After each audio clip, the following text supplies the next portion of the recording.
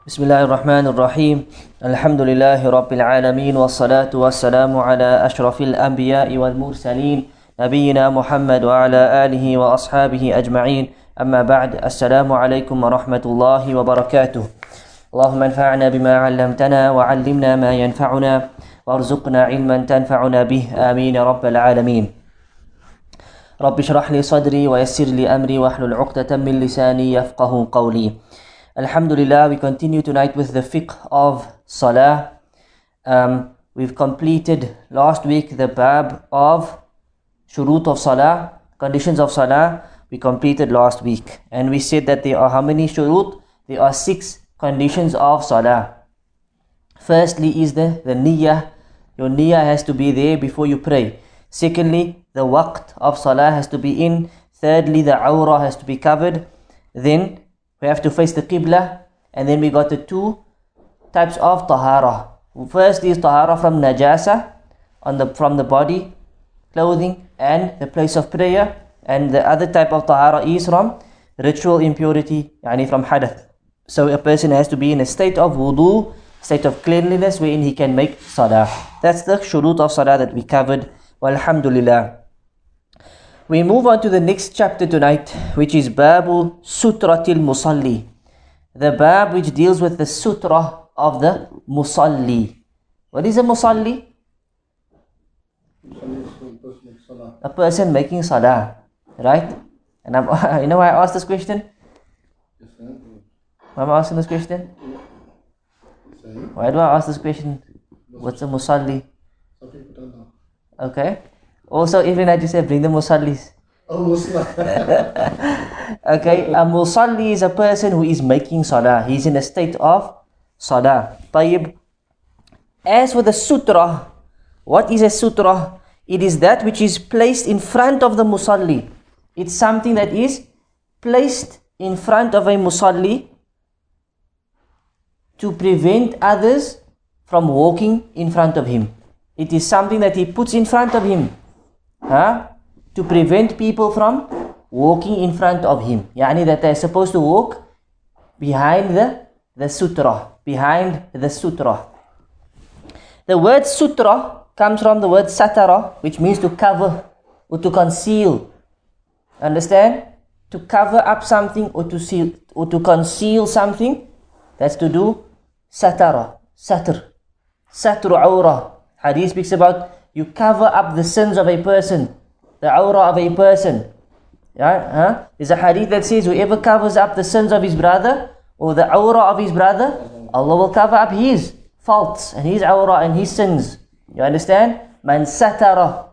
Understand? A sutra is something that covers. That's the linguistic word meaning of it, something that conceals. What does it conceal? The one making salah, the musalli, from people walking in front of him. Understand? So remember this word, learn the word, a sutra. Learn the word, it is what? A sutra. A sutra. Sin ta ra ta marbuta. Sutra. Sutra.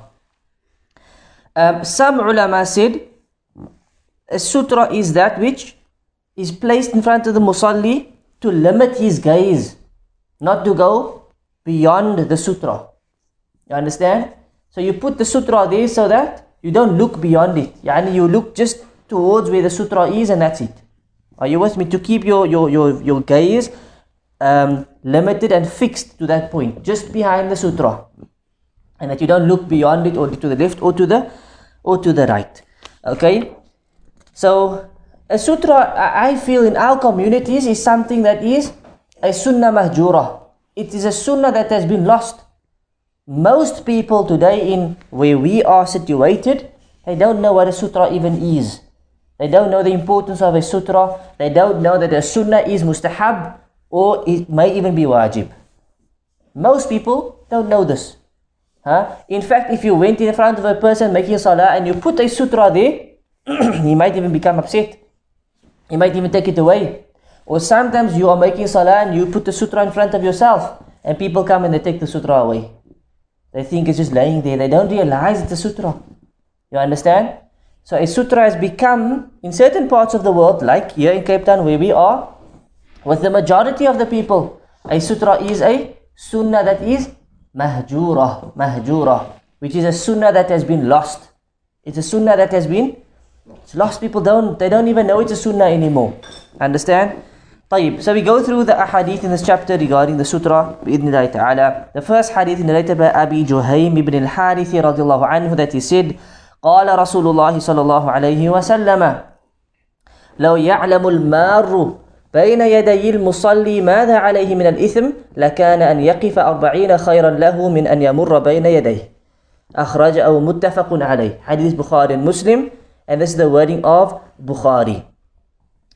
What does the hadith say? The hadith says that if the mar, who's the one who walks in front of a person making salah, the one who passes by the one making salah, the one who cuts in front of the musalli, if he knew what magnitude of sin this is that he will get for doing this, how serious the sin is, how much sin will be upon him if he did this, if he what? If he cut the musalli, if he walks in front of him, he would have stood for 40. The hadith says for 40, or for him to have stood for 40 would have been better than him walking in front of the musalli. Understand what this is saying? The one that cuts the salah, that walks in front of the person making salah, that interrupts that person's salah, if he knew the sin that he would get because of this, he would rather prefer to stand there and wait until that man is done with the salah, even if it meant for 40. So the narrator says, I forgot what the Prophet said regarding the 40. I wasn't sure if he said 40 days, 40 months, or 40 years, etc. So he says, but I know he said 40. You understand? In another version of the hadith in Al-Bazzar, there is a Musnad of Al-Bazzar, which is another compilation of hadith. It says, 40 kharifan, 40 kharifs. You would stand there for 40 kharifs, right? Which basically means a kharif is actually a season, like autumn, summer, winter. It's a season. But Ibn Uthaymin means, he says what's meant by this part of the hadith is, by a full season it means a full year. You would stand there for 40 years rather than walking in front of the musalli, if he knew the sin that he would get for walking in front of the musalli. So this hadith is in Bukhari and Muslim. طيب, walking in front of the musalli, what is meant by this? Is it something close by, something far away? Right? Obviously it's something that is close by. It is something that is close by. We don't mean you walk in front of the musalli and you're 10 meters away or 5 meters away. That's a big distance. Even 3 meters or 4 meters in front of the musalli is a decent distance. Right? We mean that which is close to him, right in front of him, in front of his space where he's supposed to be making salah. That is his space. As a musalli, that is his space that has to be respected. That nobody is allowed to interrupt and to cut through that space. And we'll explain a bit later on, how long that space should be and so forth. So we said he would have stood for 40, although the narration is kind of weak, for 40 years. Right, for 40 years. And obviously this is mubalagha. This is the Prophet ﷺ being a little bit excessive in what he is saying, just to prove a point.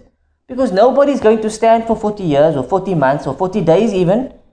No person in salah will even make salah that long. Obviously not. The point was to drive the importance home, to show how serious that sin is. If this man knew the sin that he will get for breaking that person's salah or interrupting that person's salah, he would stand for that long. You would rather stand for that long. Understand? Even if it's not possible, the point is just to show how serious it is. Or how serious it is. Are you with me? That is the point of this wording. The wording is more there, tarhiban, to intimidate you, to show the person, look, this is how serious it is. It may not be possible, but this is truly how serious it is. This is intimidation to drive the point home. So some of the benefits of this hadith, firstly we say it is haram to cut in front of a person that's making salah. It is haram to cut in front. So meaning somebody is making salah, you're not allowed to walk in front of him. This is a sin.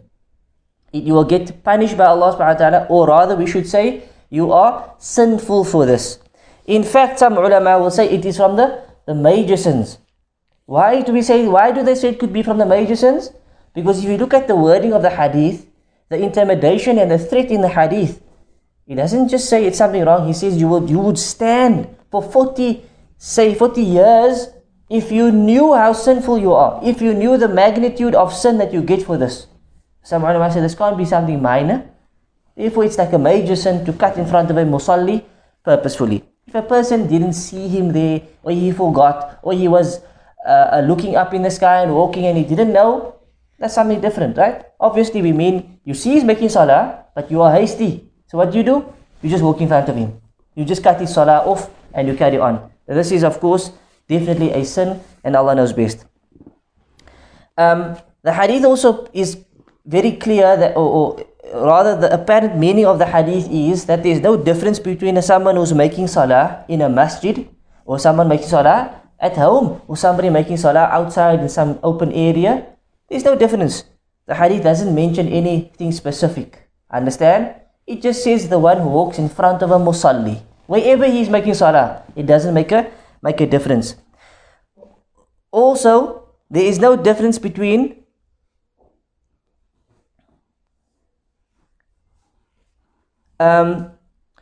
whether that person is making a nafil salah or a fard salah. If he's a musalli and he's making salah, you don't walk in front of him. Understand? Nafil, fard, there's no difference over here. Also, the hadith doesn't mention an imam or ma'moom. Right? We know it's a ma'moom. The imam is the leader. The ma'moom are those who are following him, standing behind the imam. The hadith doesn't mention, it just says a musalli.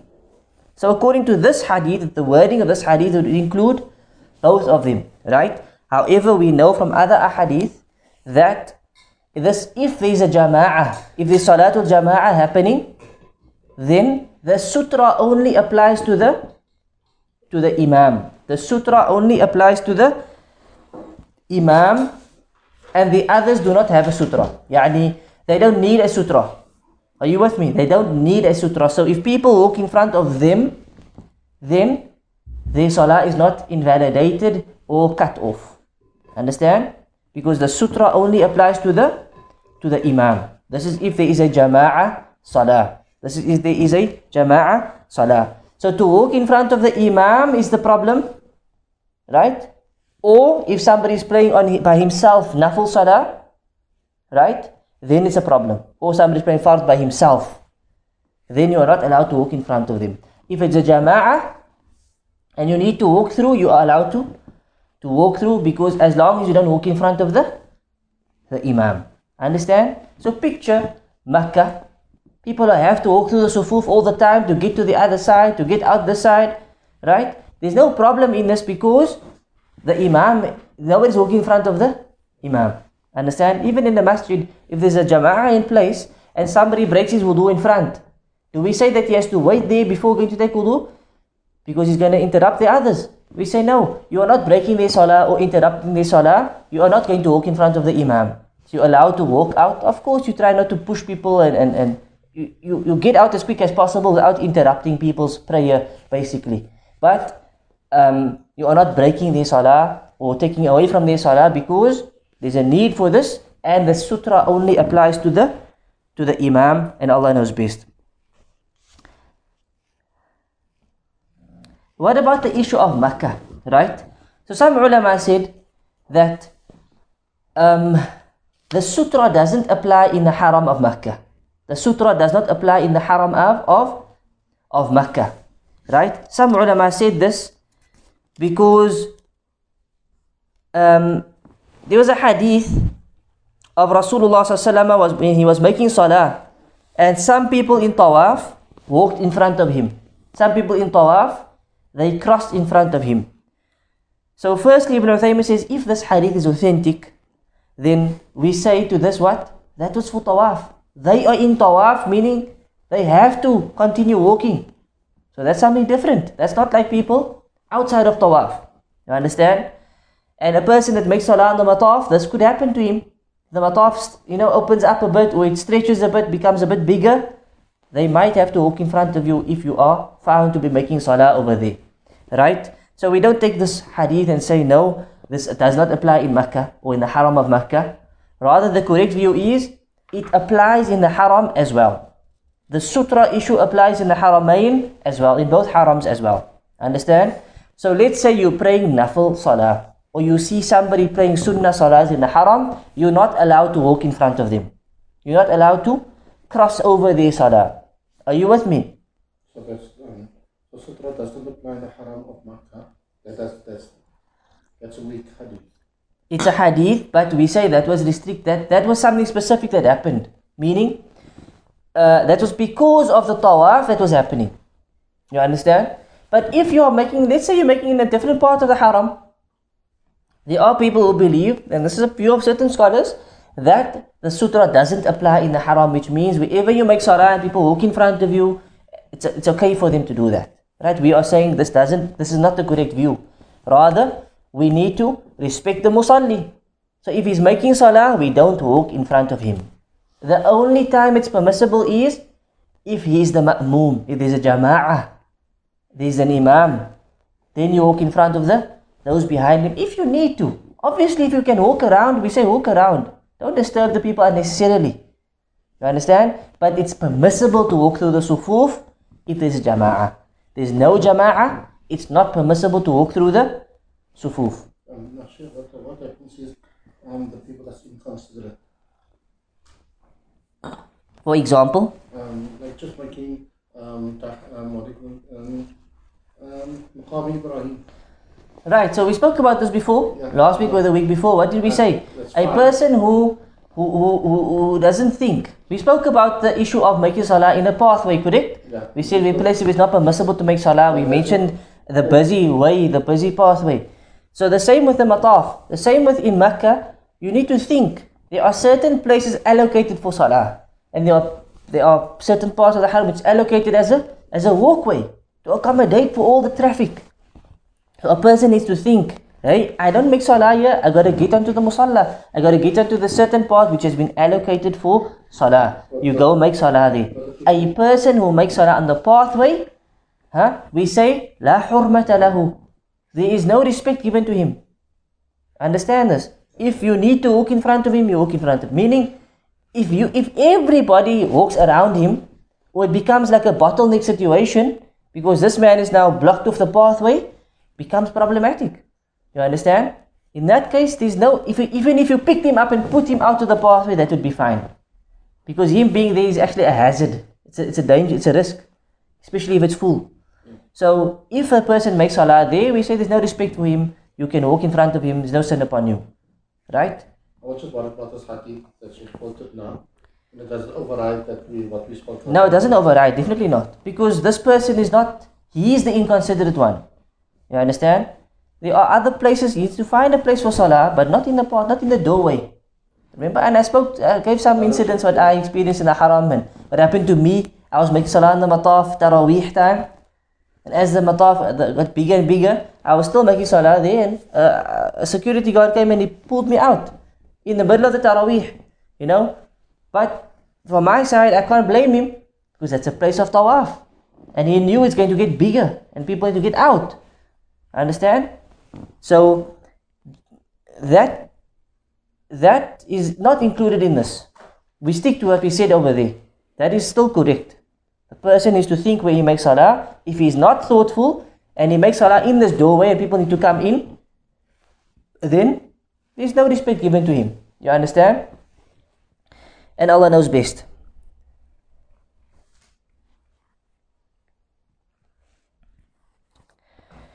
Where were we? Where did I stop?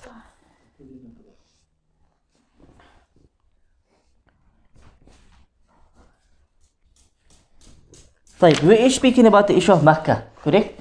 The issue of the haram. So we say that the issue of the sutra applies in the haramain as well. If you're making sunnah, try and place a sutra in front of you.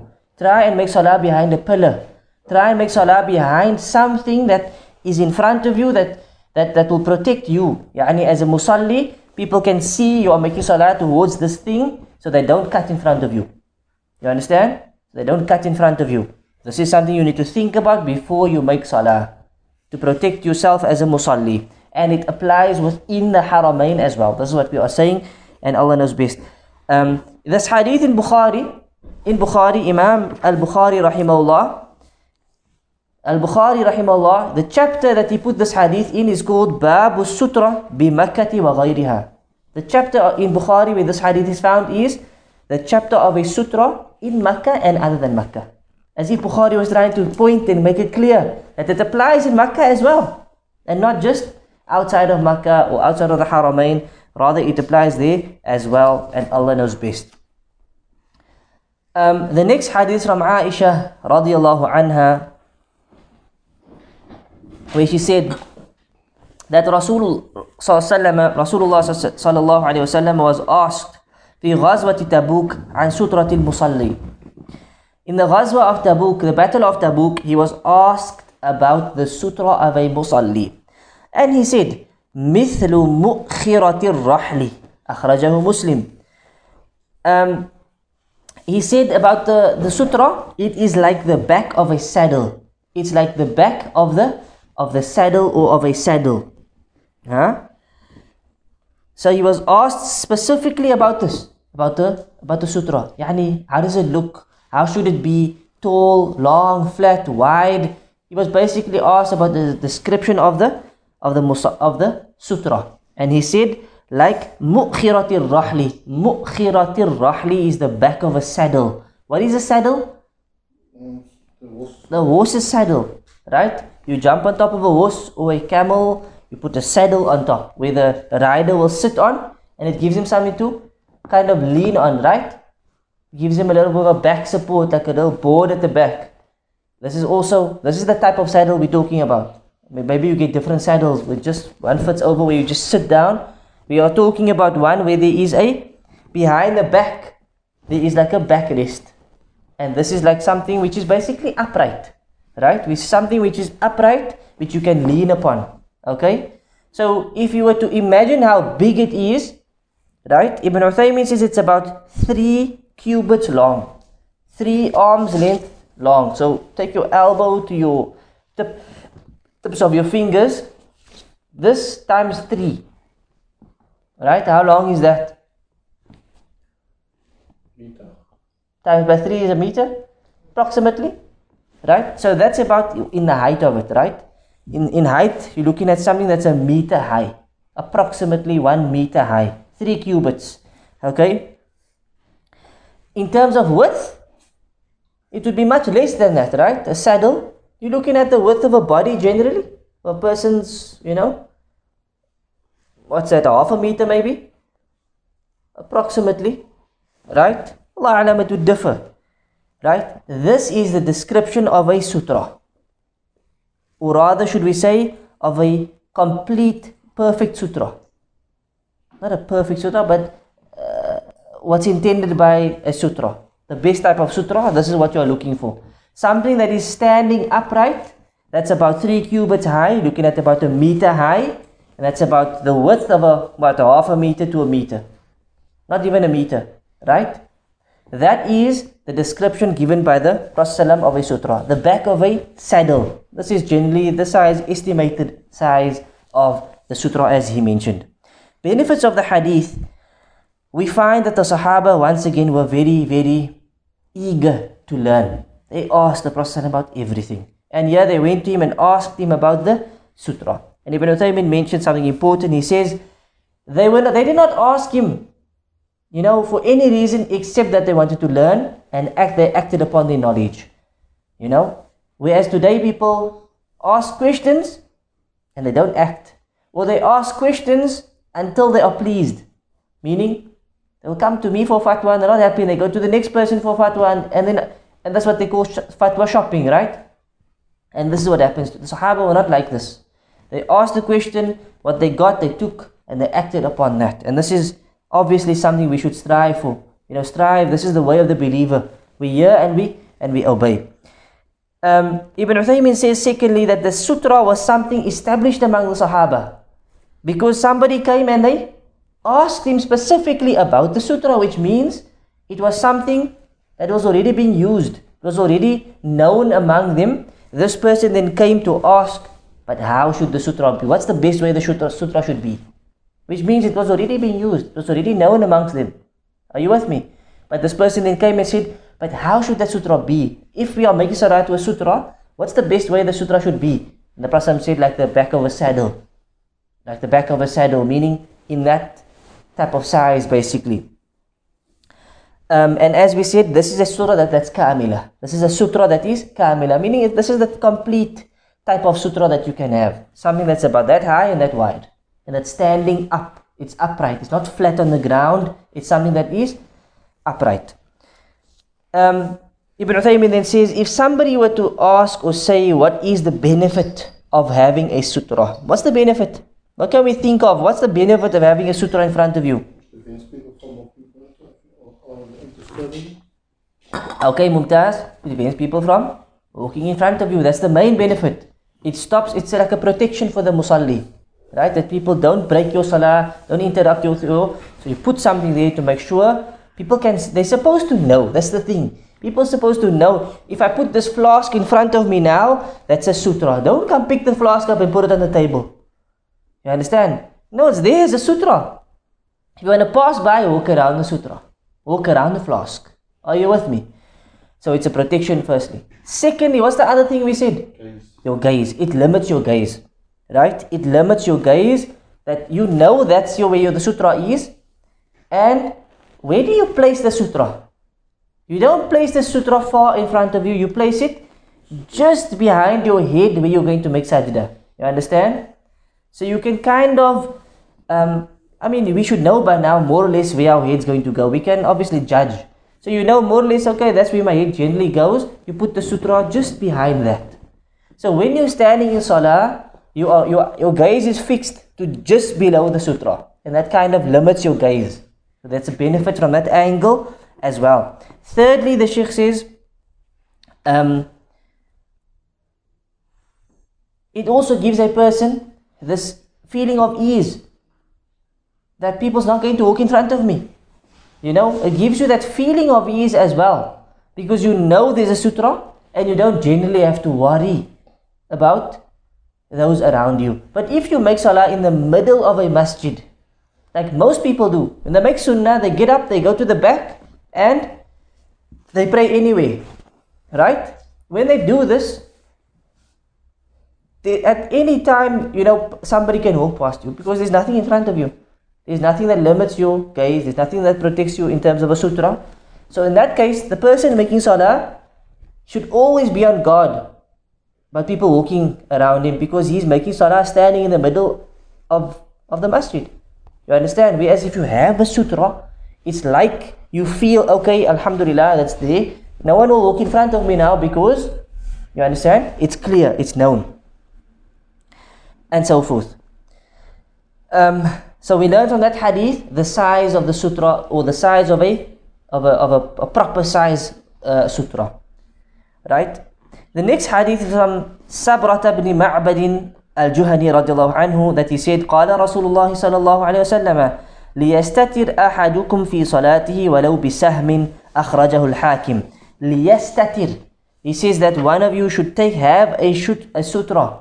That one of you takes a sutra. And this is a command from the Prophet ﷺ. He should take a sutra. He must take a sutra. وَلَوْ بِسَهْمٍ. Even if it is with an arrow. Even if it's an arrow that you put there. But it must be put there. You understand? And an arrow is obviously something small. Something, thin. You put there. He says even if you need to do that, you should do that. Right? So what's the benefits of this hadith? Firstly, this is a command, an instruction from the Prophet ﷺ. A command and an instruction. And what is the general rule when it comes to commandments?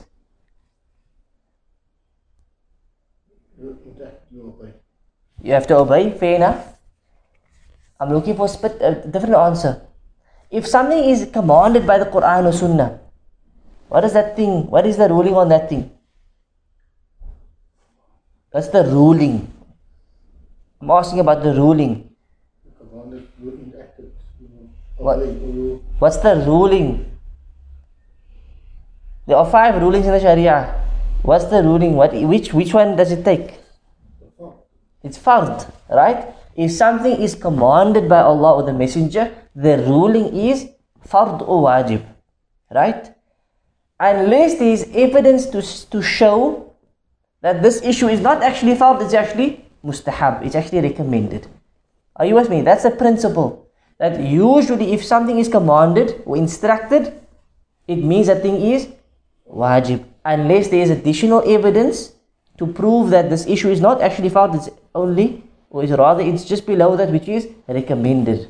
Which means if you don't take a sutra, there's no punishment, no sin upon you. But if we say it's wajib and you don't have a sutra, then you are sinful for that. You see the difference? There's a big difference between the two. And this brings the issue here, is the sutra wajib or not? So we are speaking now about the ruling on a sutra. What is the ruling on using a sutra? Some ulama said it's mustahab, it's recommended. You do it, there's reward. If you don't do it, there's no sin. It's like a sunnah. Other ulama said it's fard. If you do it, you get rewarded. If you don't do it, you get sin for it. Are you with me? So, for example, this hadith is liyastatir is a commandment from the Prophet ﷺ. Instruction from the Prophet ﷺ. If you don't do it, you are sinful. You're going against the commandments of the Prophet ﷺ. Are you with me? Ibn Uthaymin, firstly, he says, our job is not actually to ask, is it fard or sunnah? What's our job? Our job is sami'na wa ata'na. The Prophet instructed it, sami'na wa ata'na. Use the sutra. At every time you make salah, you have a sutra. Understand? But we have to look at the ruling as well. That's the first issue. We're going to hear and obey. Whether it's fard or sunnah, we're going to do it. Right? But a person who doesn't do it means he has to make tawbah. It means he has to ask Allah for forgiveness and so forth. So we have to look at the mas'ala and try to get to the bottom of it and try to get to the correct view. The majority of ulama, they say that the sutra is mustahab. Majority of the ulama say that the sutra is mustahab and not wajib. And there are other ulama who say that it is fard and wajib. I believe even Sheikh Al-Albani rahimahullah, Sheikh Al-Albani says that it is fard and wajib. Other ulama like Ibn Uthaymin and like Al-Fawzan and many others, the majority view is that it is not fard and not wajib. Why do they say it's not fard? Remember we see there's a command here.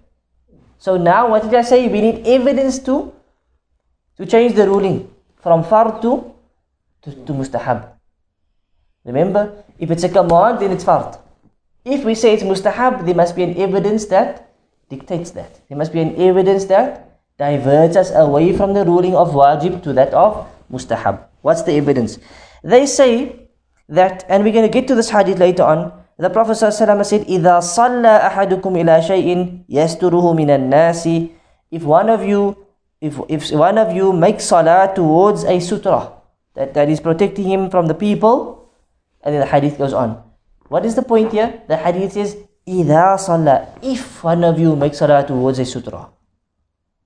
If one of you makes salah towards, meaning, if you do, if you don't, there's leeway. Al-amru wasi'. You understand?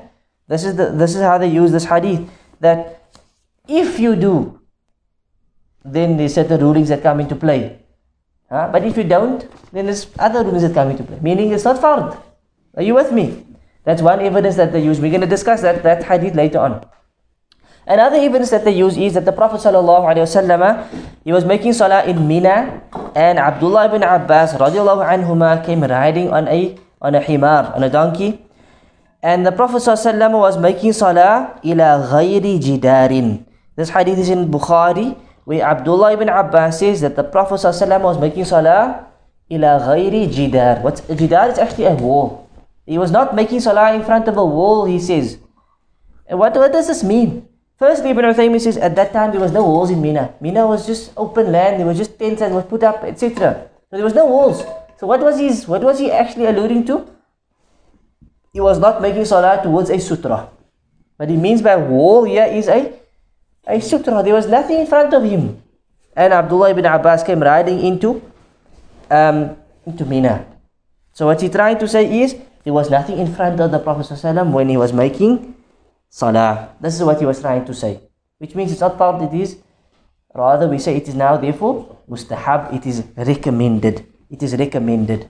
Understand? And this is the view of majority of ulama, as we said. This doesn't mean that you can neglect the sutra. This doesn't mean that it's not a big deal. It is very important to have a sutra. Remember, the Prophet ﷺ encouraged it severely, and he gave reward for it, and he spoke up, he instructed it, commanded it. Understand? And there are ulama who say that it is wajib. So whenever you make salah from this day onwards, make sure you have a sutra in front of you. Put something there. If it's not as big as the saddle as we described, put something small there. We're going to get to, we're going to get to what else you can put. But make sure you act upon the sutra. Don't be of those who take the sutra lightly, where it became something that has been lost in the ummah. As I said, most people don't even know what's a sutra. Even the people who make salah in the masjid every day, they don't know what's a sutra. Because the sunnah has been lost. You understand? We need to give life to the sunnah. Teach people the sunnah. That should be our goal in life. To firstly learn it, act upon it, and then teach others. Did you know it's a great sunnah if you make salah behind the sutra? This is a sutra. It's just something you put in front of you. Plus, it protects you. No one can walk in front of you. Limits your gaze. Alhamdulillah. So many ahadith about it, Just teach people. Simple. But you taught somebody a sunnah. Whenever they make salah behind that sutra, you will get reward. And whoever they teach, you will get reward. Whoever learns it from them, copies them, you will get reward. So to teach the sunnah is something amazing and something huge. And firstly, it requires us to act upon the sunnah. To enact the sunnah, and then we can convey the sunnah to others, inshaAllah. Sheikh, everything will be good to have sutras at the masjid. Yes, that's an intention of ours, inshaAllah. When we build a masjid, we can have these things made, and you can stand on the side, and people can just take one and pray towards it. When you're making the sunnah, for example, and so forth. That's definitely something that is a way to give life to the sunnah and to the sutra issue. That's definitely something that we have planned, inshallah. What would be nice, I wouldn't mind. Those drainage suction. So suction drainage. What do you call it? Yes. I mean, it's very firm. Yeah, we'll look at something, inshallah. We can come up with something. This hadith also proves that the sutra is for every musalli, whether it's fard salah, nafil salah, whether he is the imam, whether he's making salah on his own, or it's in jama'ah. This is what the hadith says. But as we explained earlier, there are exceptions. The exception is for who? The ma'moom. The ma'moom, the one who's praying behind the imam, the exception is for him. Understand? This is what we explained. The sutra of the ma'moom is the imam. The sutra of the ma'moom is the imam, and he has his sutra in front of him. Okay? Just remember that. Question. If the ma'moom is masbuq, what does this mean? He's of those who came late. Right? He's come late. The imam makes taslim, he's done.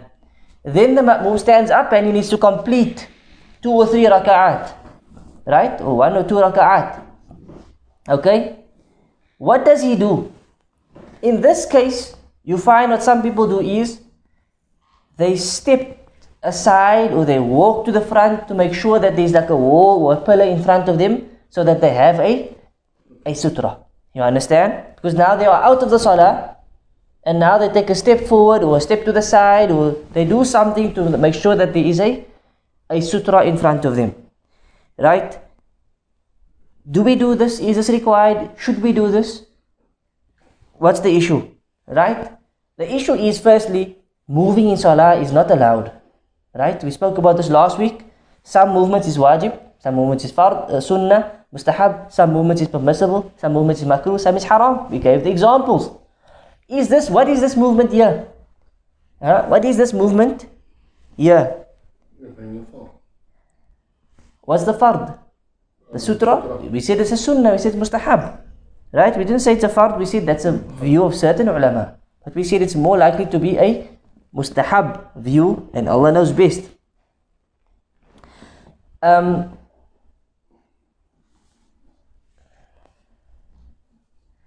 It's a movement, that's the issue.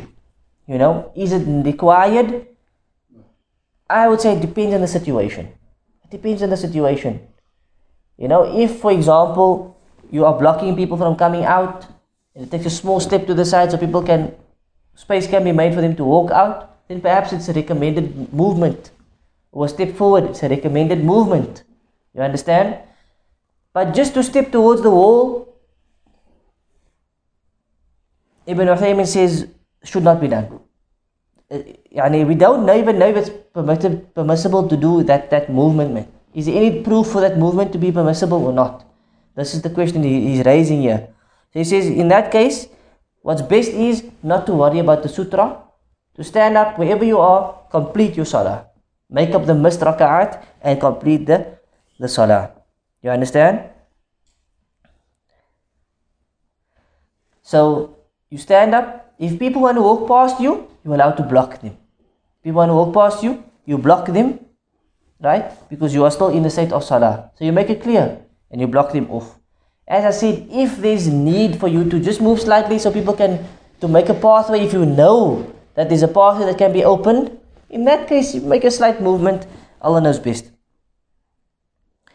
As-sutra tasihhu bi shay saghir wal kabir. Right? This proves that the sutra can be something big or small. The saddle issue is a big issue. This one speaks about an arrow, which is something small, which means there can be a much smaller sutra that can be used. This is possible. But what's better? What's better? The arrow or the saddle?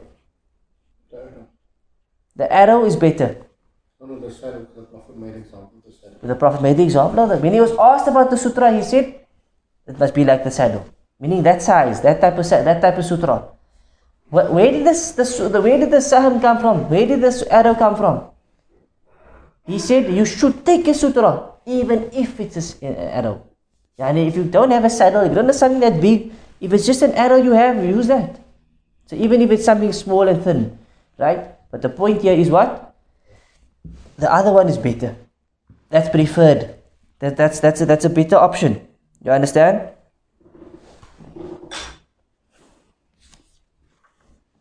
What about taking people as a sutra? So, like sunnah for example, people, they scatter in the masjid, they all make the sunnahs different places. You see a man, and it's a masjid, if I use Mount View Masjid for example, there's little to no pillars in the masjid. It's completely open, no pillars. So you can't go stand behind the pillar and use that as your sutra. You got to find something else. You understand?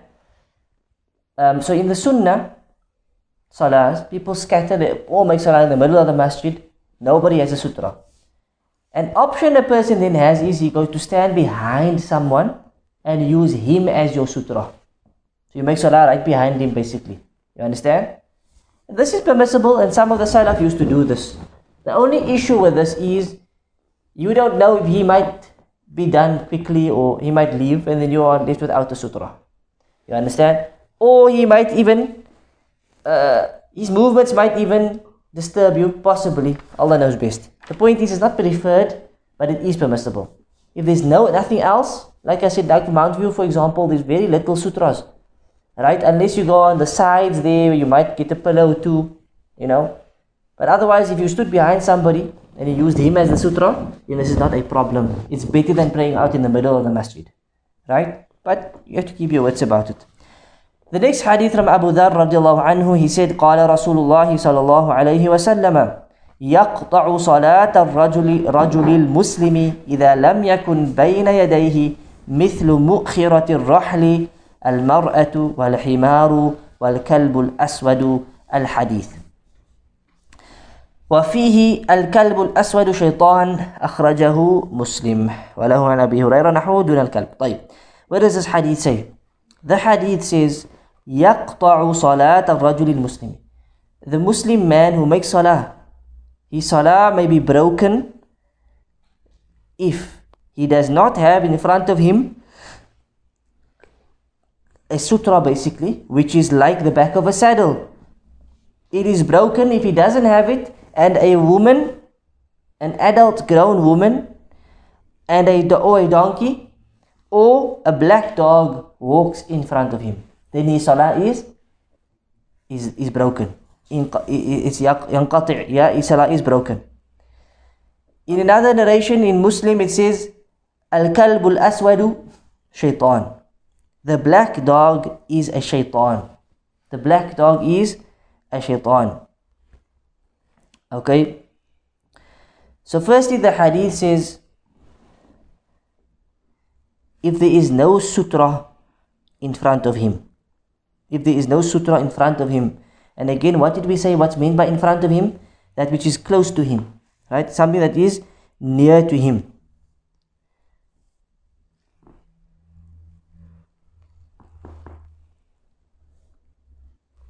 Okay, so he should have a sutra. If there is no sutra, and a woman or a donkey or a black dog walks in front of him, the hadith says it breaks the salah. Only those three.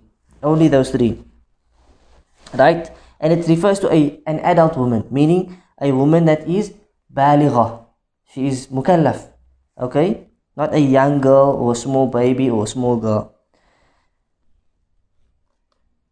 So a black dog, which means the dog's white or brown or yellow or spotty or any other color, it does not break the salah. And it also says because the black dog is a shaitan. The black dog is a shaitan. A full black dog or just a full black dog, yes. It's got brown spots in it. It's not considered as full black. Some ulama said if there's some white on the top of the eyes, it doesn't count, it's considered as black. But generally what we're speaking about is a full black dog.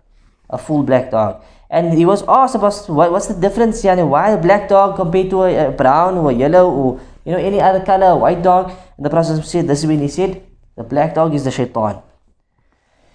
Which means it could be that he just looks like a dog, but it's actually a jinn or shaitan.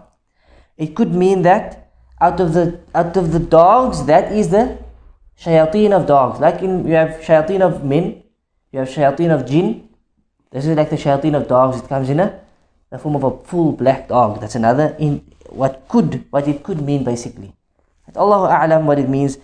Another meaning could be that the black dog is the worst type of dog. It's the most harmful and the most evil type of dog. Allah A'lam exactly what it means, but we accept that it is the meaning of the hadith, yes? The Rottweiler is black in color. A full black dog. Any full black dog.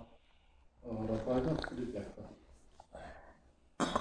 Some of them have brown underneath, for example, and different. Benefits of this hadith is that these three, they break the salah. These three, they break the salah. Whether it's a sunnah or a fard salah, whether, it's the imam or the ma'moom or those who are praying alone, right?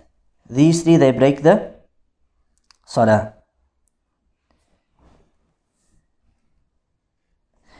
Then there's an issue. What if one of these three, like a woman for example, she walks in front of the musalli and she's unaware, she didn't realize, right? She just walked past it, only afterwards she saw, and so forth. Does it still break Does it still break? There's difference of opinion, but some would say it still breaks, yes. Some would say it still breaks because we are actually talking about what they do and not what the musalli does and so forth. So Allah Alam, safest would be to repeat the salah. Another issue is if one of these three walks in front of the imam. So there's a jama'ah and one of these three, they walk in front of the imam. Does it break the entire jama'ah salah or only that of the imam? Imam only. Ibn Uthaymeen says this is the only time that when the imam salah is broken, the entire jama'ah salah is broken. This is the only time. So if he breaks his wudu, his salah is broken, the rest they carry on. Huh? If he realizes that there's najis on my clothing while he's making salah, he can break his salah while the rest carry on. But this is the only time if the imam's salah is broken, the whole jama'ah salah is broken. Why? Because he is their sutra. So they're all sharing in one sutra. You understand? The issue here of them walking in front is the issue of a sutra. And there is one sutra, and that's the sutra of the imam. You understand? So if that sutra is broken, it breaks for all of them. It breaks for all of them. But if it's issue of wudu, that's an individual thing. The imam has their own wudu. Doesn't carry the wudu of the people. You understand? And so forth. So this is an issue that is shared. The issue of the sutra here is shared between the imam and the ma'moom. And for that reason, if one of these three walk in front of the imam, the whole jama'ah salah is broken, and not only the imam. Here also we see the benefit of having sutra can protect you from one of these three breaking your salah. Right? One of these three breaking your salah.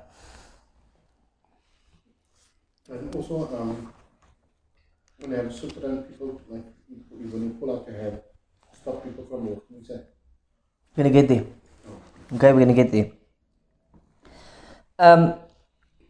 If a person doesn't have a sutra, right? So you're just making salah, and one of these three come past, right?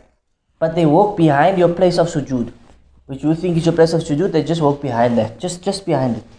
Then what's the ruling on this? Right? What is the ruling on this? Yes. It's broken. It's broken. Okay. Because you didn't comply with the ruling of the sutra. Okay. So Ibn Uthaymin says that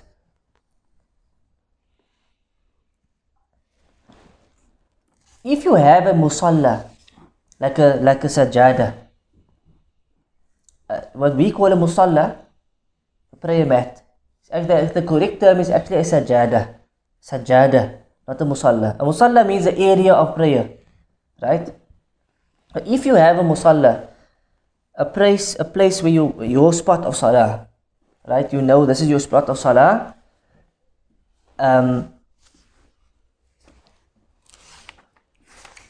And they come in this prayer area, then your salah is batil, right? It's broken. But if you don't have a prayer area, then whatever they go in, yani you have your place of sujood, right? If they walk in front of that place of sujood, and it's clearly marketed that this is your place of sujood, like you have a prayer mat, for example, then inshallah this does not break the salah, because they're not basically cutting your area of salah. They're not breaking your spot of salah. The problem is maybe there's no sajada, you're just making salah and they just walk. You know, in that case it's a bit of a problem. But if it's clearly marketed, this is your musalla, right? This is your sajada, and they walk around the sajada. In that case, we say it doesn't break the salah. But there is, that becomes disturbing for you, you know, and that's where the sutra becomes a protection for the prayer and for the musalli. That's where it benefits the musalli. It's less of a disturbance, and also less of a worry. Where did they walk? You know, if they walk behind the sutra, no problem. But if there's no sutra, we see the problem that can creep in over here. And does this apply to straight women or all women? We're going to get there. Right? So Ibn Uthaymin says in the haram, they have tiles, like the big slabs of marble, that is for a musalli. You know, it's facing the qibla, it's like a block for your salah. If that is your musalla, like your musalla, and they walk in front of that tile, after the line of the tile, he says then it doesn't break. You understand? Just like the issue of the sajada or the musalla. Understand? I'm a bit confused. For example, we've discussed it, but okay, now this issue is confusing me. The reason is in the haram, right? you'll find Imam is, what do you call it? Okay, no. Right, okay. That's fine because as long as you don't walk in front of the Imam. If it's Jama'ah, the sutra is only for the Imam. Yes, We remember we speak about this, we are only speaking about you making individual salah. Okay, no, that's perfect. You understand? Individual salah. Fardu sunnah, but it's individual. If it's Jama'ah, it's different. It applies only to the Imam. Okay? So we say that if there's and if it's clearly marked off, like the tiles are marked in the haram, or you have a sajada and they walk in front of that, inshallah they never broke your salah, they never cut in front of you, so your salah is still valid. If there's no marking and they walk, it becomes a bit of a problem, but if you are confident it was in front, no problem. If you are not so confident, or you feel it could have cut, then it's best to repeat the salah. Allah knows best. Another benefit of this hadith is a young girl or a small girl, baby and so forth, who is not mukallaf yet, does not break the salah if she walks in front of the salah. Then we have an issue. Aisha radiallahu anha, she did not accept, she did not accept the narration, but she basically had a slight problem with the narration. Initially she said that you've likened us to a dog and to a donkey. Because the hadith mentions a woman, donkey and a dog. And she says that I used to spend the night, with the Prophet ﷺ, laying with him and so forth, right in front of him, right next to him. And I used to lay next to him when he used to make salah. You understand? Or in front of him when he used to make salah. So he used to make salah and she used to lay in front. That was her bed. That was the place was very small. And so forth. What? Firstly, if it's a hadith, we take it over the words of Aisha radiallahu anha. No matter what status an imam has, a sahabi has, if it contradicts an authentic hadith, we take the authentic hadith. You understand? No matter which sahabi, if it contradicts a hadith, we take the hadith. Understand? Secondly, in this example, she gave the example of laying there. Not somebody walking in front of the musalli. So there's a slight difference, Ibn Uthaymin says, and for that reason we don't accept this. We accept what the hadith says in terms of its wording. Then the issue is, why a woman? We can understand with a donkey, it can come and disturb you, it can bray, and this hadith that says when the donkeys bray, you should seek refuge in shaitan because it's so a devil. The black dog we know is a shaitan, so if it comes in front of you, we understand, breaks the... Why a woman? Are we saying that the women are like those two animals? No. Of course not. Right? Why a woman? The hadith is addressing men. If the beginning of the hadith says, if a Muslim man makes salah, and the woman walks in front of him. So, the issue is here what? That woman is like a fitna to men. The Prophet said in the hadith, the biggest fitna I left for the men of the ummah is woman, is nisa. You understand? So a woman walks in front of you, it becomes a fitna. It can become a fitna. You understand? So for that reason, this is one of the reasons ulama derived from this hadith.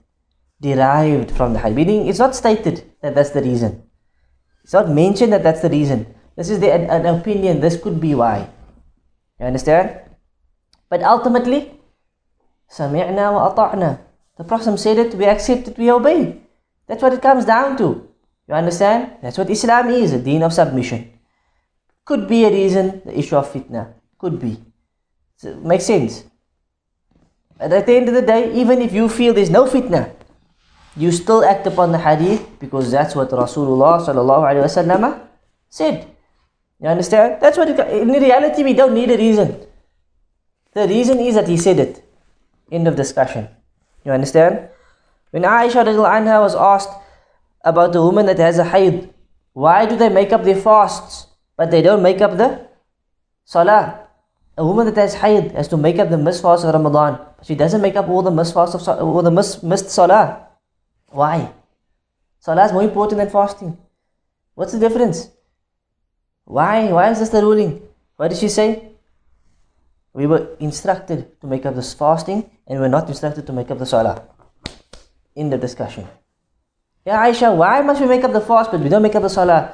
She said, we were taught and instructed to make up the salah and the fasting and not to make up the salah. You don't need to know why. Sometimes we know why, sometimes we don't know why. Sometimes some people know why and others don't know why.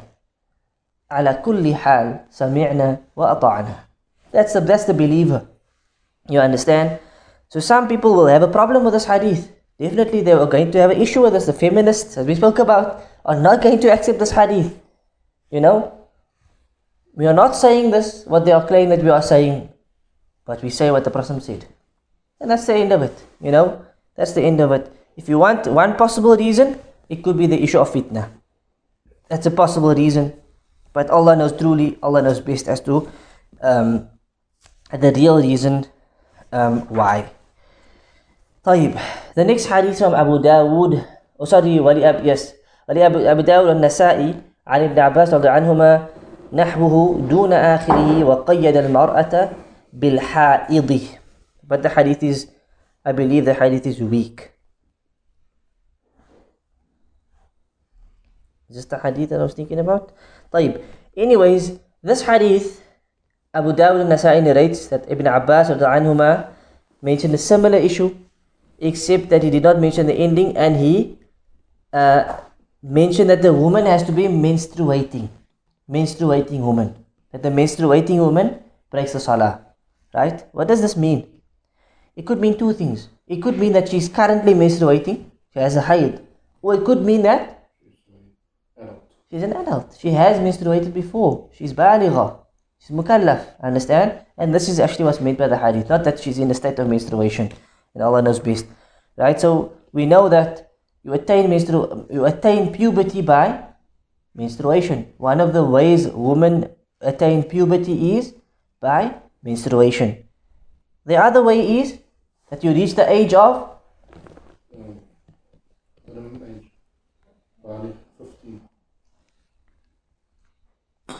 15. Also, how else do you become mukallaf? Here. Okay, in the private regions, or a inzal mani, that you release mani, right? That you release mani. And I hope we still know what mani is from the Kitab al-Tahara teachings. طيب, the next hadith is from Abu Sa'id al-Khudri رضي عنه. He said, قال رسول الله صلى الله عليه وسلم إذا صلى أحدكم إلى شيء يستره من الناس. Here's the hadith we said earlier, I'm going to explain. فأراد أحد أن يجتاز بين يديه فليدفعه فإن أبى فليقاتله فإنما هو شيطان. متفق عليه. وفي رواية فإن معه القرين. The hadith says, if one of you are making salah towards something that is covering you from the people, يعني a sutra, covering you from the people, and somebody wants to walk past you or in front of you, فَلْيَدْفَعُهُ, then you should push him away. فَإِنْ أَبَى, and if he resists, فَلْيُقَاتِلْهُ, then you should fight him. فَإِنَّمَا هُوَ شَيْطَانٌ, for he is only but a shaitan. Hadith Bukhari and Muslim. In another hadith, فَإِنَّ مَعَهُ الْقَرِينَ, with him is a qareen. With him is the qareen. طيب, so if one of you is making salah, right, whether it's a male or female, big or small, you're making salah, somebody wants to walk in front of you, what must you do? Push him away. What this means is, you put your hand out and you just basically slightly shove him to the back, or you can just put your hand out and stop him, so that he can see you are making salah. Sometimes people walk, they don't realize you're in salah, and you immediately, as you see him coming, so you don't wait till he's past and then you pull him and pull him backwards. If you see him coming, you put your arm out immediately. You understand? You don't wait till he's in front of you and then you grab him and throw him backwards, or wait till he's past you and then you pull him back past you. No. If you see him approaching, you put your arm out. This is a permissible movement. It could even be a fard movement of the salah. Question, Sheikh. If he forces his way through. We're going to get there. So he comes, you block him off. Right? You are allowed to maybe put out your hand and just, lightly just block him off. Okay? فَإِنْ أَبَى, if he desists, or he resists, meaning you put your hand there and he pushes you out the way, or he tries to force his way through, then فَلْيُقَاتِلْهُ, the hadith says, fight him. Fight him. فَلْيُقَاتِلْ. Qatil means to fight. What does this mean? Punch him. Knock him out. Pick up your sutra and hit him over the head. Huh? What does it mean? It means push him away with force. If he doesn't want to stop, or he's still coming through, you can shove him. You understand? You actually push him away. Doesn't mean you strike him. Doesn't mean you kill him. Sorry? With one hand, with the same hand. With the same hand. Right? You push him, you just be a bit more forceful. That's basically what it means. You just show a little bit more force and strength. Initially, you just put your hand there. Right? But if he still comes through, he tries to push your hand away, you can push back. In the salah. Which means you can shove him even harder away. Right? And obviously this doesn't mean fight as in a physical fight, like we normally understand to mean fight. It means fight him away, and you just push him away harder, with a bit more firmly. Okay? And if he فَإِنَّمَا هُوَ شَيْطَانٌ, hadith, because he's a shaitan. He's a shaitan for doing this. It doesn't mean that he's a devil necessarily. What he's doing is the actions of shaitan. What he's doing is the actions of shaitan. Because he wants to force his way through. He could break your salah, he could nullify yours, he could disrupt your entire salah. He pushes his way through. Now you end up angry. Now you're really disturbed. This is what the shaitan wants. This is exactly what the shaitan is using him, manipulating him to disturb people's salah. You understand? So what he's doing is the work of shaitan without a doubt. Right? In another narration we said, فَإِنَّ مَعَهُ الْقَرِينَ. You know what's a qareen? Do we know what's a qareen? A qareen is something that every person has with him.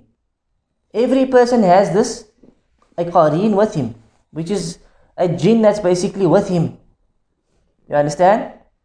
So this is the qareen that gives you evil whispers.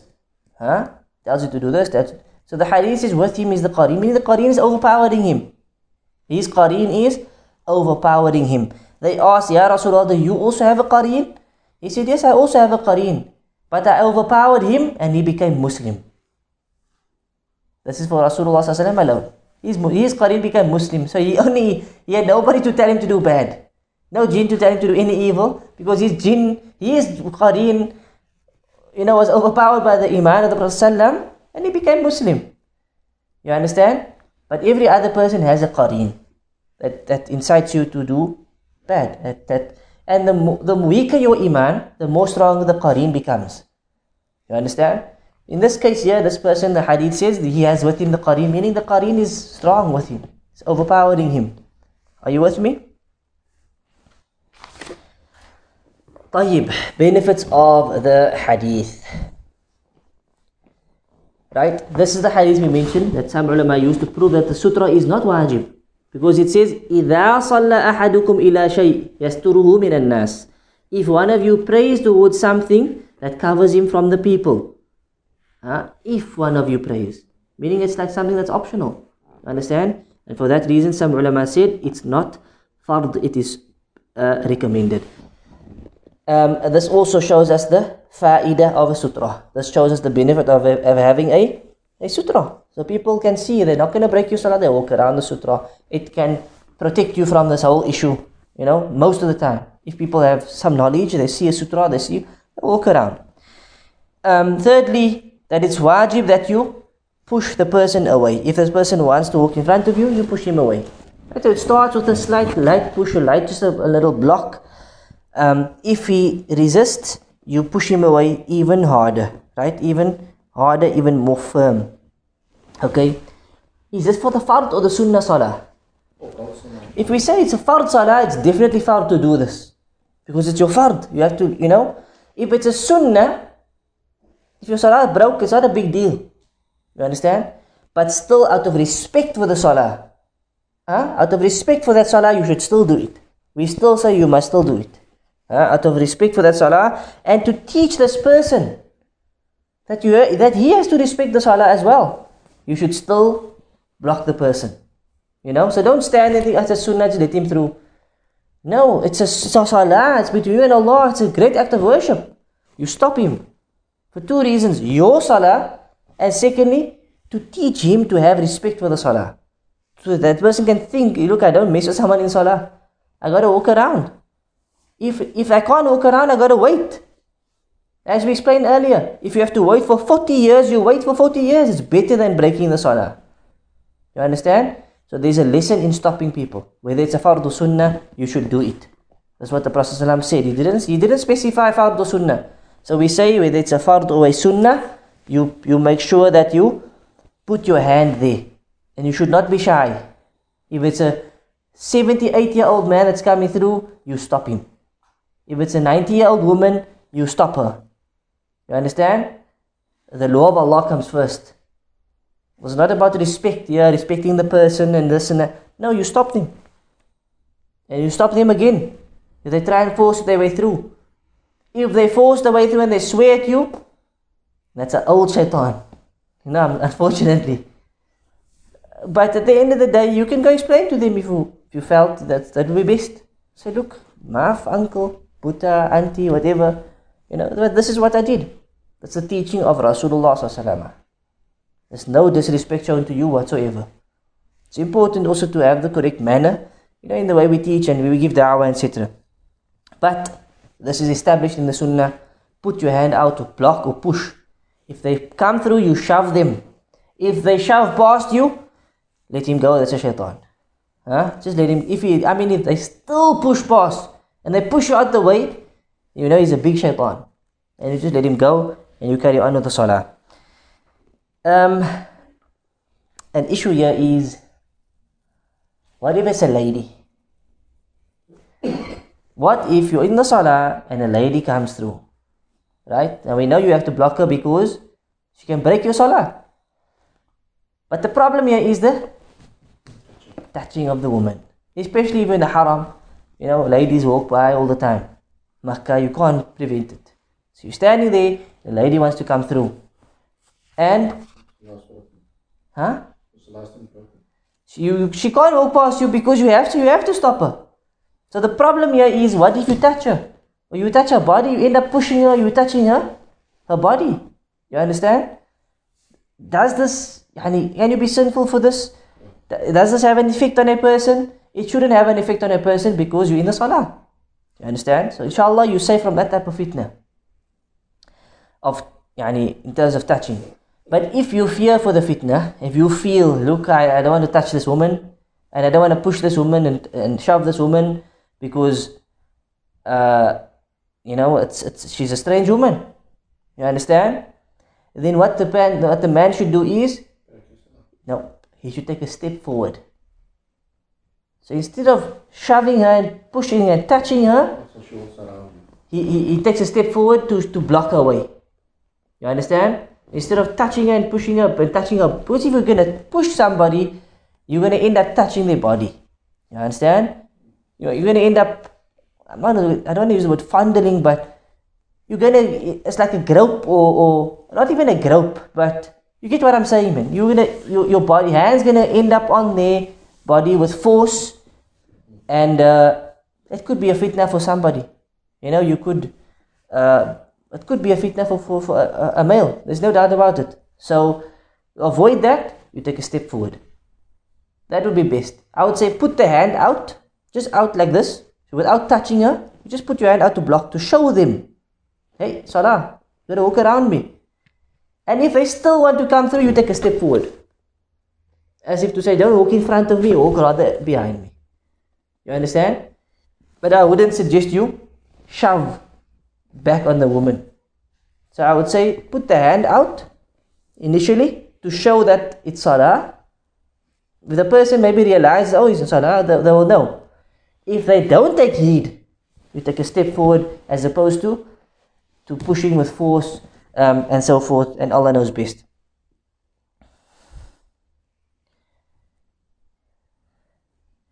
طيب, if somebody wants to walk in front of you, again the issue of in front of you, what is considered as in front of you?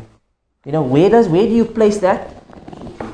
We said it's on the place of sujood or just behind the place of sujood. So this would differ from person to person. You're extremely tall, to be a bit further away, a bit shorter, a bit nearby, and so forth, right?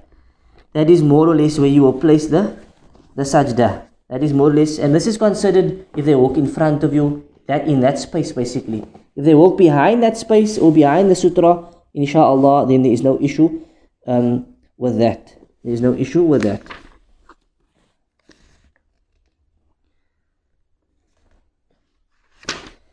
Any questions on this hadith? I think we got one hadith left. From Abu Hurairah radiallahu anhu, Rasulullah sallallahu alayhi wa sallam said, إِذَا صَلَّى أَحَدُكُمْ فَلْيَجْعَلْ تِلْقَاءَ وَجْهِهِ شَيْئًا. If one of you makes salah, let him put something in front of him. فَإِنْ لَمْ يَجِدْ فَلْيَنْصِبْ عَصَى. If he doesn't have anything, then he should put his stick in the ground. He should put a stick in the ground. So it's something that's standing up in front of you. فَإِنْ لَمْ يَكُنْ فَلْيَخُطَّ خَطًّا. If he doesn't have a stick, can't find a stick, he should draw a line in the sand. He should draw a line in the sand. ثُمَّ لَا يَضُرُّهُ مَنْ مَرَّ بَيْنَ يَدَيْهِ. Then he will not be harmed by that which walks, that which passes by in front of him. To make it clear again, this is my area of salah. Like a sajjada. Like a sajjada. A musalli is someone who makes salah. A musalli is someone who makes salah. Okay. So initially what the best thing you can do is something that looks like a back of a saddle. That's the best size. Okay. You don't have, put a stick or an arrow or something upright that people can see is standing up. If you don't have anything standing upright, at least draw a line. So like if it's a sandy area, for example, makes around the beach, right? You got nothing with you, what do you do? Draw a line in front of you. You understand? That's the line. Nobody can come in front of that line, on the side of the line. Just to make it clear. You understand? Like a masjid, the patterns. Yeah, you don't even have to make a whole pattern. That's the thing. The sutra is just that line in front of you. Yeah, like a masjid, the pattern is the sajada. Correct, but sometimes the mats in the masjid is a bit too big. Sometimes it's a bit too big. So sometimes it depends on the design, I would say. Depends on the design. Sometimes it's a bit too long, sometimes it's not. Benefits of this hadith, again instruction to put a sutra. Right? We discussed the issue of fard or sunnah. We said most likely it is mustahab, but it's highly recommended. I'm going to say highly recommended. Not just recommended, highly recommended. If you really have nothing, then fine. But otherwise, make sure you make salah towards a sutra. Make sure you make salah towards a sutra. Some ulama said you only need a sutra if you fear somebody is going to walk in front of you. So if you don't have that worry, it's okay not to have a sutra. So let's say you walk into the masjid, there's nobody there, and you know there's nobody coming to the masjid. You can make salah in the middle of the masjid because you have no worry that anybody is going to walk in front of you. Ibn Uthaymeen says this is a weak view. It's from the teaching of the Prophet to have a sutra, so take a sutra. Wherever you are, wherever you make salah, have a sutra in front of you. Also another benefit here is at-tadarruj min al-a'la ila al-adna. There is a level, from the best to the lowest. So the best is, like we said, the size of the back of a saddle. The lowest is the line in the sand. The line that you have in front of you. That's the lowest level of a sutra. Understand? If you have the big one, that's the best. It's more reward. If you go less and less and less, that's not as good. The same like wudu. If you make wudu once, one wash for your mouth, one wash for your face, for your arms, it's good, it's accepted. But if you wash 3 times, it's better. You understand? There's a difference in the level that it comes with.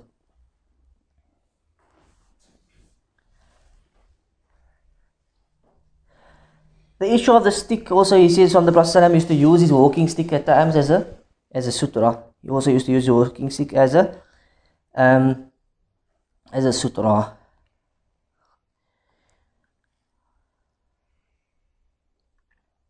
طيب, a line here is also sufficient. That's another benefit of this hadith. But as we said, that's the lowest level, right? That's the lowest level, to have just a line in front of you. So some ulama say the line should be lengthwise, from your feet up until your sujood. And some ulama said no, it should be, not lengthwise, but like the width, basically just a line. What's the word? It's perpendicular. What's the word? Horizontal. Yes, a horizontal line, right? And I think that's the correct view. Should have a horizontal line, not a vertical or a straight line from your feet to the place of sujood. The last hadith, which is a quick one from Abu Sa'id al-Khudri radiallahu anhu, he said, قال رسول صلى الله عليه وسلم لا يقطع الصلاة شيء وادرأوا ما استطعتم أخرجه أبو داود. This is the weak hadith I was thinking of in Abu Dawood. He said, nothing breaks the salah, and you should push away anything as much as you can, basically. Shove anything as much as you can. Yani, anybody who wants to walk in front of you, push them away. No matter whether they break the salah or not. So whether it's male or female, whatever it is, if anything comes in front of you, block it out, push it away, etc. Whether it's breaks the salah or not. Although, as we said, this hadith is inauthentic. So we don't say what he said initially of nothing breaks the salah. We know there are things that break the salah: a woman, a donkey, and a black dog. And Allah subhanahu wa ta'ala knows best. Are there any questions? وصلى الله على نبينا محمد وعلى آله وصحبه أجمعين. سبحانك اللهم وبحمدك أشهد أن لا إله إلا أنت أستغفرك وأتوب إليك.